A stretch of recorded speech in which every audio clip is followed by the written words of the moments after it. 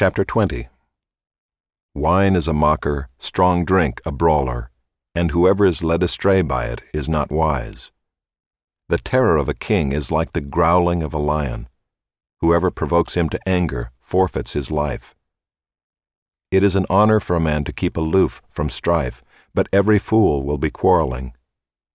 The sluggard does not plow in the autumn, he will seek at harvest and have nothing.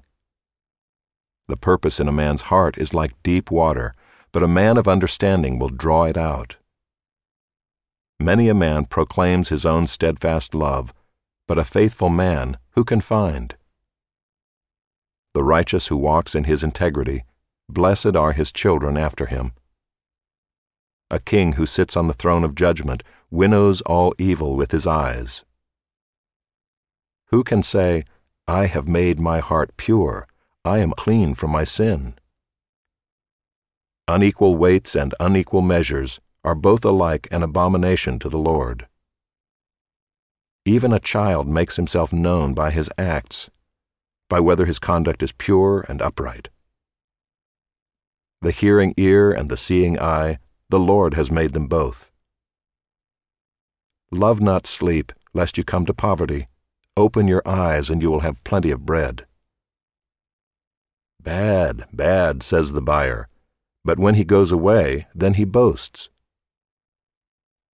There is gold and abundance of costly stones, but the lips of knowledge are a precious jewel. Take a man's garment when he has put up security for a stranger, and hold it in pledge when he puts up security for foreigners. Bread gained by deceit is sweet to a man, but afterward his mouth will be full of gravel. Plans are established by counsel, by wise guidance wage war. Whoever goes about slandering reveals secrets, therefore do not associate with a simple babbler. If one curses his father or his mother, his lamp will be put out in utter darkness. An inheritance gained hastily in the beginning will not be blessed in the end. Do not say, "I will repay evil." Wait for the Lord, and he will deliver you. Unequal weights are an abomination to the Lord, and false scales are not good. A man's steps are from the Lord. How then can man understand his way?